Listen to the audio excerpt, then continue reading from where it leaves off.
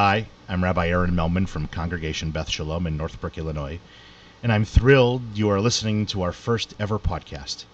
Summer is upon us, and when I think about summer, I think about my experiences at Jewish overnight camp. And today I have the privilege of talking to Jacob Citron, director of Camp Ramah in Wisconsin. Hi, Jacob. Hi, Aaron. What's up? Not too much. I'm thrilled that you're here. For those of you who may not know who are listening, the first question I want to ask Jacob today is, what is the catch basin for Camp Ramah, Wisconsin? From what geographic area do you draw? Ramah, Wisconsin draws campers from mostly conservative communities, from synagogues throughout the Midwest. The core of our catchment area is really the Chicago area, followed by the Twin Cities. And we also work actively with synagogues and alumni from other places in the Midwest, including Des Moines and Omaha, Kansas City, St. Louis, Columbus, Cincinnati, Louisville, Madison, and Milwaukee. And we've recently had some success developing relationships with even smaller Jewish communities in the Quad Cities of Illinois and in Dayton, Ohio. And that's our catchment basin. Does that go for staff as well that you have joining you for the summer? So both with campers and staff, there are some exceptions to the rules. The vast majority of our American staff are alumni of the camp and do come from within that catchment area. On the camper side, we have about 3 or 4% of the campers are Israeli campers. That number might fluctuate between 10 and 20 a summer. And we also have a number of families who have moved out of the region, who are cousins of campers from the region, or who are the children of alumni of the camp. That's kind of the full picture on the camper side. In terms of the staff, we bring a large mishlachat, a group of Israeli staff members, every year. This summer, we have about 50 Israelis on the staff here over the summer. And we also hire a number of graduate students learning usually at the Jewish Theological Seminary in New York, sometimes at American Jewish University in LA, or at the conservative yeshiva or Pardes in Jerusalem. And those students, may or may not come from the Midwest originally. Certainly some of them do, but others don't. And so again, the percentages are probably similar in terms of the North American staff. How many years have you spent here at camp, including your time as a chanich, as a camper? I started here in 1992, and I've never left. So this is my 27th straight summer up here in Conover. I count a summer on the Ramah seminar program in Israel in that 27. So it's been 7 as a camper, and now this is my 20th summer as a staff member, my 6th as the director of the camp. As a camper, staff member, and now director for these past 6 years, are there memories, positive memories in particular, that help influence what you do and what goes on here at Camp Ramah, Wisconsin? Yes, there are many. I think the biggest single set of memories that speak to me as an educator, as the director of camp, and I'll talk in other ways about things that are more summer campy. But I really learned how to think here, and I learned how to talk, and I learned critical thinking skills. I learned ways of connecting artifacts from the Jewish tradition, sources, songs, books, ideas, to my own life and to the lives that we're living. I learned that both talking to my counselors and talking to my friends, sometimes late into the night. I learned that sitting in circles on our key car, the grassy field that's kind of the central part of our campus, on Shabbat afternoons and at other times during the summer. I learned that in Jewish studies classes with some of the great educators in North America. And I learned that as a counselor in our Merkaz, where our current staff members develop these similar programs. I have very clear memories of developing friendships, of developing relationships. Again, um, a number of my counselors with whom I had very, very close relationships. Some of my best friends in the world I met here at camp. Then as a counselor and a Rosh Hashanah, a division head, forming those relationships with my campers at that point in my life. And many of those relationships are still wonderful and thriving today. I've had the privilege of officiating at the wedding of a few of my campers. I remember these amazing moments of pride of our Edah, of our kind of age cohort. There's really no good translation there. We perform musicals every summer at camp, and the whole Edah is a part of the musical. And so my friends and I still tell each other stories of our nights on the stage, how loud we were, whose performances were amazing, what dances were phenomenal, the jokes that landed. And we tell similar stories about the other plays that we watch. Those moments, basketball games, softball games, swim races, Yom Sport, our version of what other camps might call a color war. Um, all of that stuff gave me a tremendous sense of pride of who I was and who my friends were, and a sense that we were a part of something else, something more than just ourselves.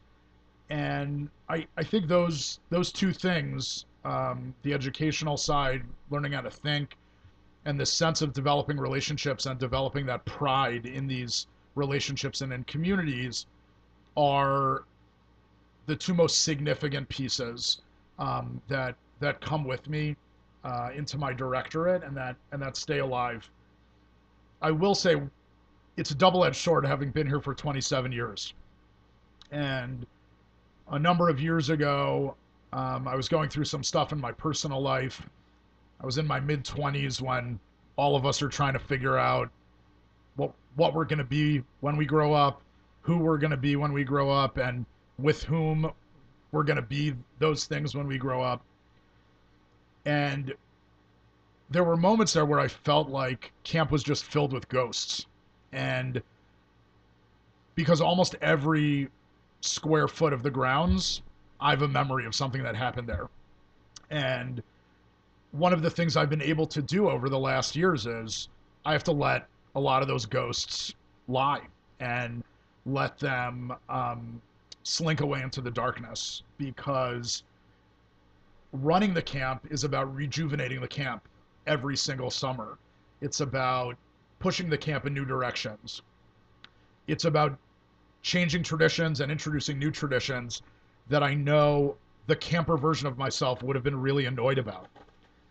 And so I do my best to hold on to those certain relationships and those certain connections to the past while trying to clear the deck as much as possible in any given summer. So that's a great segue to think about the vision that you have brought in as director over the past 6 years and the vision that you continue to develop. Can you share with our listeners some of that, the idea and ideas that you've brought in to make this your own, if you will? Yeah.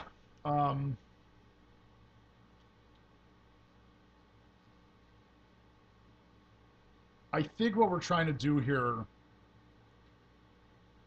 and in fairness, my guest Rabbi Melman is, you would say a very similar thing about Congregation Beth Shalom. What we're trying to do here is both be totally faithful to the legacy of those who came before us and the founding mission of who we are as Camp Ramon, Wisconsin, and to innovate and make ourselves relevant and on the cutting edge in 2018 in the same way that we were when the camp was founded in 1947. So what does that look like? It's being an amazing summer camp. It's embracing families, not just kids, not just parents, but families and communities of Jews. And it's about being a place that lays the groundwork for the next generation of American Jewry. That's the task we're really charged with. Um, so we move around pieces in that puzzle, and ultimately those are the three things that I keep my eye on. Camp is about fun. Camp is about randomness. Camp is about goofiness. Our our chefs have an office in our dining hall, and on the wall there is a sign that says, anything weird or out of the ordinary you see this summer is almost definitely, quote, because it's camp.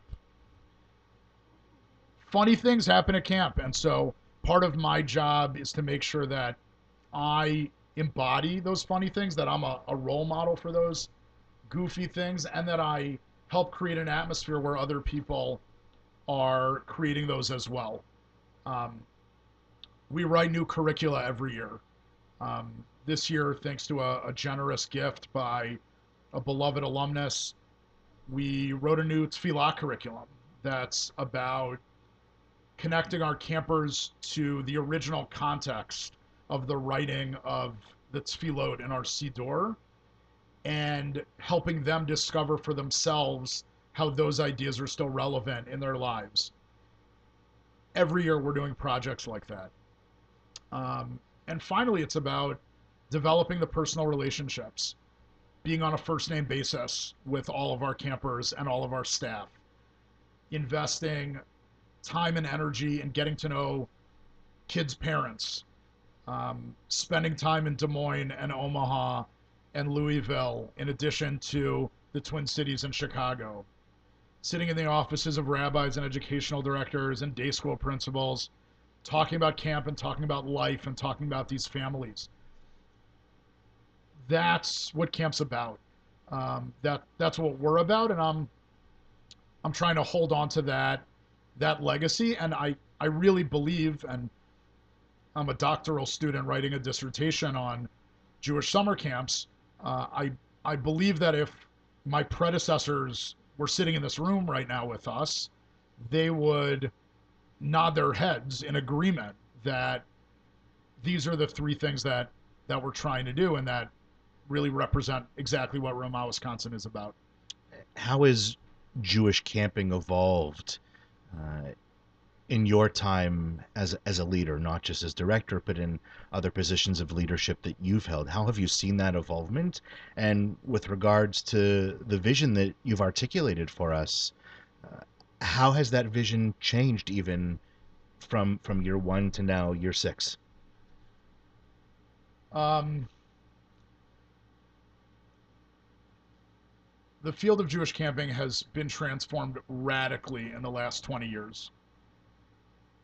Um, in the wake of the new Jewish population study, um, sociologist Stephen M. Cohen came out with a series of articles, and in those articles, he raised a fear of what was happening to liberal Jews in America. And this is when the intermarriage rate kind of emerged rapidly onto the radar of Jewish communal leaders. And then he identified three things that served as a type of cocktail to help prevent assimilation and prevent the possible disappearance of American Jews. And I go on record now saying I don't think that possible disappearance is particularly possible. I'm an optimist and a believer in the strength of the American Jewish community today. And at the same time, this was Cohen's narrative. And one of those three silver bullets that he identified was Jewish summer camp. And pretty quickly, thanks to the help of a number of national philanthropists and just a wave of innovation in the wake of Cohen's articles, Jewish summer camps were thrust onto the national scene in a way that they've stayed for the last 15 or 20 years. The Foundation for Jewish Camp was founded in 1999, has poured untold millions of dollars into the field. It served to professionalize the field, to give directors and business managers and development directors a sense of how to do our jobs in a way that matches up with how synagogues and day schools and other nonprofits in the Jewish community do theirs. And it's pumped in a ton of money and attracted a lot of other foundations and philanthropists with national footprints to invest in Jewish summer camps. That's been a sea change in what's happening, and we've seen it. Camp Vermont, Wisconsin has been the beneficiary of a number of large grants that in the 70s, 80s, and 90s were unimaginable. We've been able to transform our physical campus, to rapidly develop our scholarship program, to invest in personnel and a wide variety of different activities. And so camping in 2018, at least in the Jewish world, is so much different than it was 20 years ago. And that's exciting. Did I answer that first part of the question? Yeah, no, absolutely. Thank Great. you. That gives us a lot of insight. To go to the second question,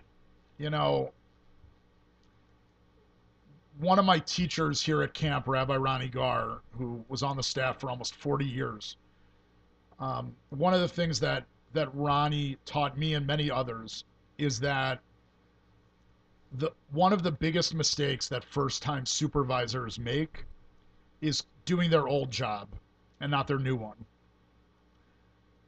And when I became director, it was very, very difficult for me to give up my old job. I loved many of my old jobs, and I loved many of the responsibilities I had in those jobs. And I can be a bit of a control freak, which is pretty good for a camp director and is also a double-edged sword. And it's taken me a number of years to really find my footing and realize what it means to be the director of the camp. And it means that I'm no longer the assistant director, and I'm no longer the program director, and I'm no longer a Rosh Hashanah. I need to develop and invest in relationships in new ways. I need to spend my time doing different things. I need to hire people in whom I can trust, in whom I can entrust the things I used to do and the things that I used to need to do under my predecessors. And so my vision for my own role and for the structure of our leadership team and my growing sense, I'd say that when I started as director, I was at like 10,000 feet. And over the course of the next few summers, I was able to get up to a cruising altitude. But to really get camp, you got to be up there at 50, 60,000 feet. You got to be able to see a lot. And it's really taken my partners at camp, my assistant directors, my dear friends who have been around here for a long time, Rabbi Melman, you've started spending a lot of time up here with me. It's taken this whole team effort to help push me and nudge me and direct me to see the things that I've really needed to see. And I think in the last year or two, that's really propelled a ton of growth and development in terms of my vision of the camp. Right. So you've talked about the advancement in Jewish summer camp and the great evolution that has really taken place. Nobody has a crystal ball, but what do you see in store for the next 5 years and 10 years? Yeah, if only we knew. We won't hold you to it. If only we knew what was going to happen next week on the news, that might help us right now. I really think that Jewish summer camps will remain front and center in the Jewish world. At the end of the day, I think because of the length of time over years and even in one summer, they're more effective than Israel trips, and they're more cost efficient than day school. And I think that sweet spot will continue to attract attention in ways that Israel trips and day schools also should attract attention. And ultimately, I think Jewish summer camps are a bit of in a bit of a Goldilocks zone in that regard. I think camps will continue to try to do, quite honestly, more than we can. I think the Jewish community at large looks to summer camps to solve many problems. Youth groups want to be more like summer camp. Religious schools want to be more like summer camp. Basically, as far as I can tell, everything but Yom Kippur services is supposed to be a lot more like summer camp.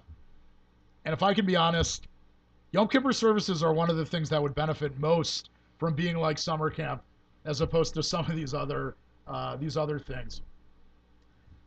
And I think that because of Jewish summer camp success, we're sometimes trying to do too much, and we're trying to open up too many camps, and we're trying to send a different kind of message. Ultimately, Jewish summer camps are about building community, and we need to figure out how to stay relevant. And we live in an open marketplace, and every year that goes by, there are more and more options out there for our kids, and more options out there for families, and school years get longer, and dollars get tighter, and all these things are very, very real. And quite honestly, I live them in my own personal life, and I deal with them on a daily basis in my professional life. And at the same time, I think that there's so much energy and there's so much good in places not just like Camp Ramah, Wisconsin, but the Ramah system as a whole, and Jewish summer camps that will continue to attract that investment and will continue to attract that attention. I have one more piece for us, and that is that's Israel. Israel, we know, is in the news on a daily basis, and we're faced as Jews with the challenges in many ways that Israel faces in the media. But this year is a special year for Israel because it's its 70th birthday. We are now at Camp Ramah, Wisconsin, in our 71st year, and so there's a beautiful connection. And this year, the summer-long theme at camp is Ayin L'Tzion. How are ways that you and your team, and I use the team in a very broad sense, helping both campers and staff and staff? I don't just mean those that are programming specifically for the kids, but the staff, all staff who are in camp who have any role to play. How are we helping kids connect to Israel, not just this summer, but in particular with the summer-long theme and the connection of Israel at 70? Great. So this same teacher of mine, Rabbi Ronnie Gar, used to teach that Ramah, Wisconsin's approach to Israel education is like Israel's approach to irrigation. We don't take out a hose and turn it on for a day. We drip and drip and drip and drip throughout an 8-week summer. And we have an Israeli staff member living in every single camper cabin in this camp.